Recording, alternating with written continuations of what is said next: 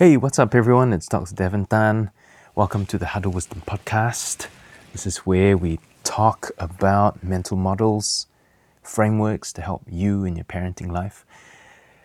If you're in New Zealand, you may have seen a couple of articles in our local media recently, bringing attention to our mental health services, or lack thereof.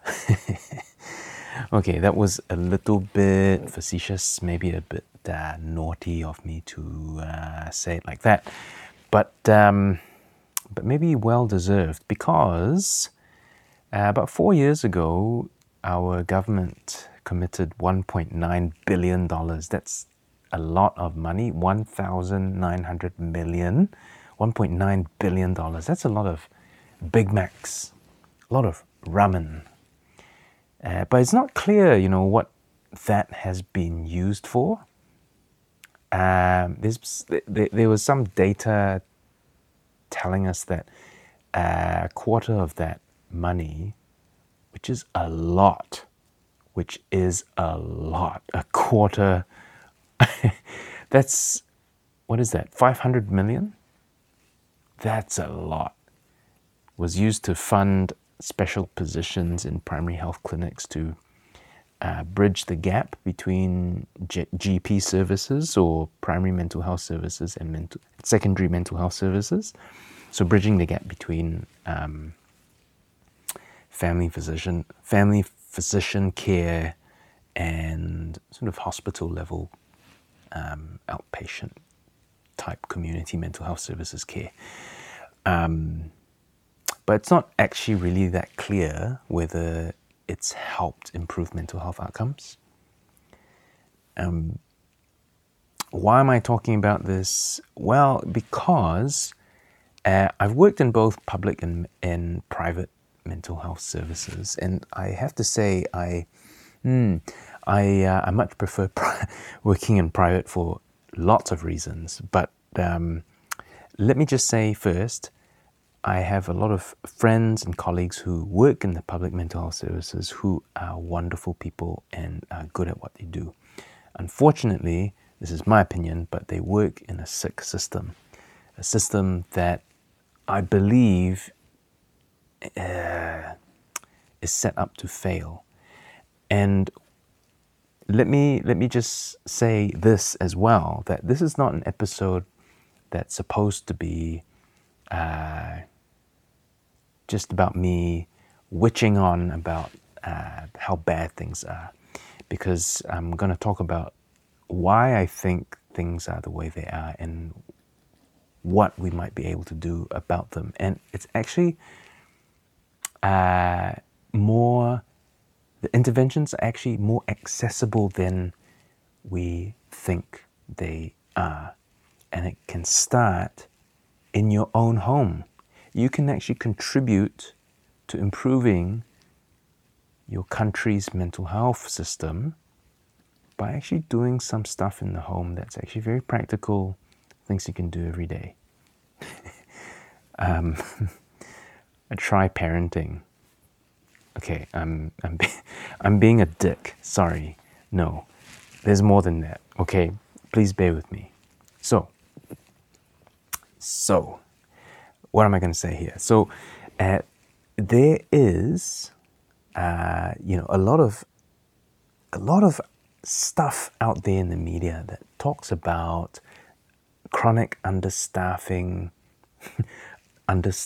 turkeys, maybe. It's nonsense. We don't need more shrinks. We don't even need more money. Okay? Why?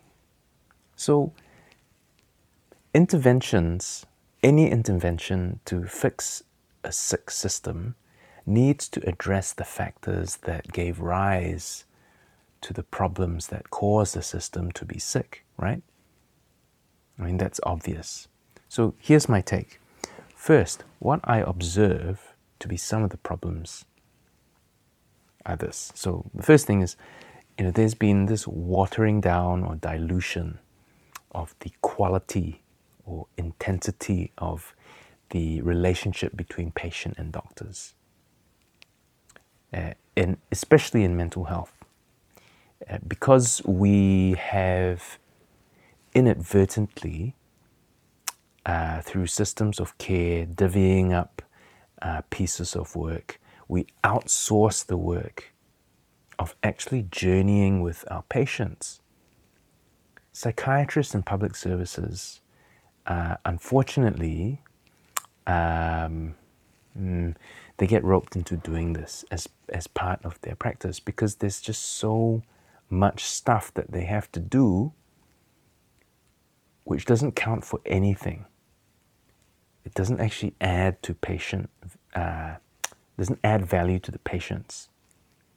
But it's the stuff that we have to do in the public service, a lot of it is meaningless. Meetings, recording stuff that doesn't really matter in the end. We run out of time. We run out of time to do the things that actually matter. So, okay, that's just part of it. Okay, that's just part of it. But psychiatrists and public services, unfortunately, are subjected to this kind of culture, and it's pervasive. Psychiatrists get used to using so-called case managers, and without them, no work actually gets done. We outsource therapy. We're supposed to be the shrinks. We're supposed to be doing the therapy. We're supposed to be doing the journeying with our patient, but we don't have the time to do it, which is terrible. So, okay, now I'm not trying to judge anyone. I'm just stating facts here. Case managers and therapists have limited autonomy, okay? And they have to be accountable to the wider team, including the psychiatrist, which might never see the patient, okay? But which is crazy. It's crazy. So case managers and therapists, they have limited autonomy. They're accountable to the wider team, which is set up as a somewhat hierarchical, paternalistic structure. Nothing gets achieved without the team agreeing. The team meets once a week. Once a week. How inefficient is that? So before the case manager can do anything or make any changes to a patient's plan, he has to run it past the team, which meets once a week. So the patient is left in the lurch, having to wait. Okay? What if the case manager goes on holiday, right? What if there are people in the team that go away on holiday? People that have nothing to do with the patient. They go on holiday. But the patient has to wait until the final decision for something that needs to be done has to be made. They have to wait. The patient gets more sick. It's so inefficient. We need to cut out the middleman. Preciousness over who does what and whether you can or not do something needs to be cancelled. You need to get rid of that. The other thing, though, is there is this great fear of being dragged through the mud for bad outcomes, for bad stuff that happens. Even though we know that we deal with risky situations every day. It's part of what we do. It's part of our bread and butter. There is an expectation that mental health services deal with risky situations. Okay? No one's going to drag you through the mud for trying. Just try. Okay, maybe that's overly simplistic to say. I think most people maybe do try. I know certainly that my colleagues do. Some don't, though. Sorry to say, some. I don't think some. Yeah, compassion fatigue is a thing. Compassion fatigue and burnout is a real problem. But there are redundancies in our system. I heard someone say there's no fat in the system. Well, there are. There is. There is a lot of fat in the system that can be cut out. Okay? Next thing I've got to say is, and this is one of my pet peeves, psychiatrists have also forgotten how to do therapy because of all this outsourcing stuff I talked about, because of all this redundancy stuff I talked about. They don't have time to actually do the thing that they were supposed to do. Right? And if this is the case, listen, you don't actually need a redundant, underskilled shrink to treat mental illness. You don't actually need a degree to treat many mental health problems, actually. Because, I mean, what are mental health problems anyway?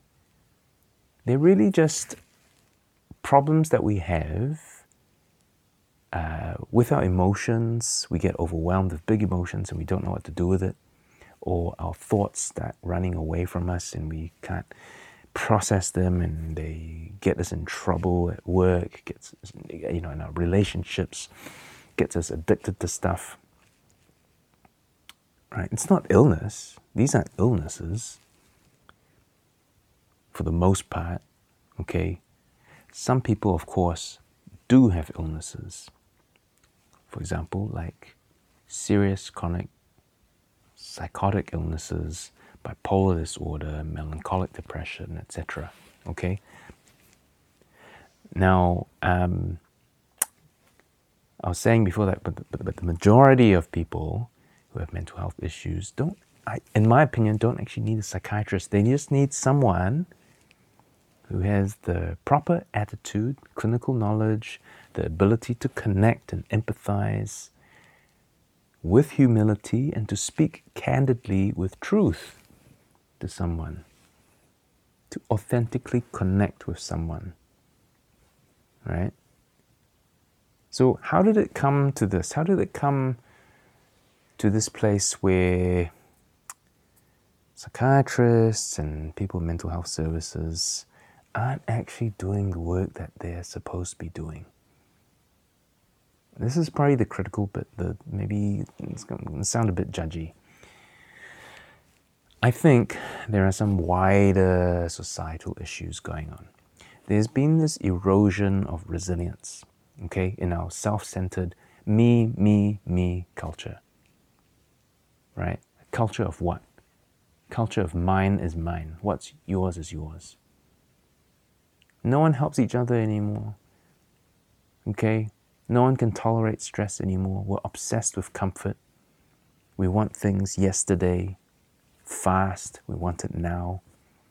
Oh, but by the way, don't disturb me while I'm scrolling through Instagram, because that's annoying. I don't want to talk to you. I want to look at TikTok videos all day. Okay? I don't want to get out of bed. Right? I want to look at my Facebook reels or whatever. Hopes for the easy, good life, whatever that means, through a screen. In case you didn't know, life is not easy, all right? I don't think it was supposed to be easy. But this thing about divvying up labor, okay, because it's easier, I mean, I understand that. We all have finite resources, and we all have different gifts and skills and characteristics, so we're not all the same. We're all humans, yes, but we are not all the same. Clearly. Just look around. Look at my face. Look at my face. It looks different to yours. Clear as day. Okay? We're all different. We're all different skills. But, we're supposed to use all our skills together so we can benefit each other. But we have these silos, these separate departments at work. We've divided up roles. And okay, on paper it makes sense. We each have to bring our own strengths to the table. But I'm not so sure if people actually work together as a whole that well. But that's the idea. How's that working out in mental health services? I don't know if it is really. You can't outsource connection. You can't, okay? We all have to do our part. So it's not so much about what we should do or don't do. It's about who we are to each other, about who we need to be with one another, who we need to be to one another. That's what it's about. It's about connection. We can't outsource that. Well, I'm on the topic of outsourcing connection. Teachers are doing a lot of parenting these days, and they're not supposed to. That's not their job, okay? Parents, we need to grow up. We need to do the work at home. I know a lot of you do. Some of you need to do more. You do. I need to do more. We all do. We need to strive for excellence in our parenting. Strong parents, strong homes equals strong schools. Simple as that. You cannot outsource your parenting to teachers. Okay? We should not allow ourselves to be addicted to comfort. We need to do the work. We need to do the work. It's hard. It's hard, but we need to do it. We fall into this trap of believing that when we can't do something ourselves, then we should outsource the help.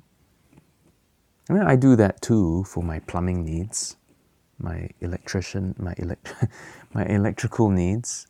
I'd go as far as to look at YouTube and try and do it myself, do things myself, teach myself. But for the hard stuff, I don't trust myself to fix my toilet plumbing. So anyway, I digress. When it comes to the work of connecting with people, we can't outsource. We shouldn't. We shouldn't. Especially with children. Patience. It's not easy. It's not always comfortable. There might be that patient that's not easy to like. There might be that young person that's not easy to like, but you might have to connect with them. And you have to do it. You have to do it. You have to get the skills. Don't have the skills? Get the skills. Get the skills. Don't have the skills to connect with people? I will teach you. I'll teach you. Maybe you don't. Okay, it's not rocket science, okay?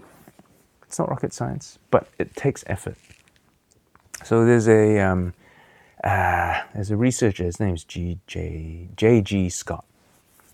I think he's a primary healthcare physician. And he and, it must be his daughter, I think, they developed this healing relationship model, which I think is amazing. So they talk about the elements and characteristics of what it takes for a clinician to develop themselves so that the relationship that they have with their patient is optimal for healing. So they talk about valuing the emotional bond between patient and doctor. So that speaks to a non-judgmental kind of stance. When you meet with your patients, there's resonance, where you understand where the patient's coming from. You can kind of, you get their rhythms, and it speaks to being fully present in the moment. Being fully attentive, engaged. It also speaks to, this model also speaks to this idea of continuity of care, where you are fully committed to this patient's journey, which means that you're there for all the micro interactions and large interactions, all interactions over the course of the doctor-patient relationship. All of this breeds trust. It facilitates trust. The patient feels known, heard, understood, safe. And there's good research to show that a patient who is in a secure relationship with their healer, they actually do better when the healer prescribes interventions. Your success rate is higher. Patients feel more confident that things will work. There are also certain characteristics that J.G. Scott talks about, which the healer needs to possess. So you need to be clinically knowledgeable. You need to be mindful, emotionally stable, self-confident. And I would add, humble. Humble. Okay? So the things I take out of that is connection is key. All right? It allows us to appreciate the impact of our own actions, our words on the patient. And we have to be mindful of how that is going to cause them to respond and in turn cause us to react. So it's a live monitoring of each other's rhythms. And it sounds complicated, but it's not. It's not something that you can easily understand intellectually. You have to feel it, which sounds a little bit esoteric. But I speak about, I've talked about this in other podcasts, in other episodes before, this idea of magnets connecting. You know, you can't feel the attraction of magnets, right? But you know it's there. It's very powerful. And there's resonance when things connect. Okay, and that's what you're going for. You're going for resonance. Yeah. Okay. So I wanted to share with you as well, before I forget, there was an interesting study called the Grant Study in 2017, which looked at, I can't remember how many people, but they found that the strength and closeness of relationships predicts happiness over and above other things in life, more than anything else in life. The strength and closeness of relationships predicts happiness, which is amazing. Because you can take that in your healing relationships with your patients and know that if you're just working on the strength of your relationships, you're going to help your patients feel happier, even just a little bit. Right? And that goes for any relationship. Any relationship. Your kids, if you're parents. Improve your connection with your kids, with your people. Okay? Through trust, compassion, grace, empathy. And that's what mental health services need. They need to learn how to connect with people. Okay? And then everything else is much, much easier. It's about who we need to be for each other. It's not about what we need to do for each other, or what we don't do, or what we should do, or what we ought to do. It's about who we need to be. So how do you do that? Do the course. Do my course. Darn it. Keep telling you, do my frickin' course. You want your patients to be happy, don't you? You want your kids to be happy? You only have so much time on earth. You only have so many years. Don't regret it. Don't let the ship sail. Once it's sailed, all you can do is just make sure that you don't make things worse.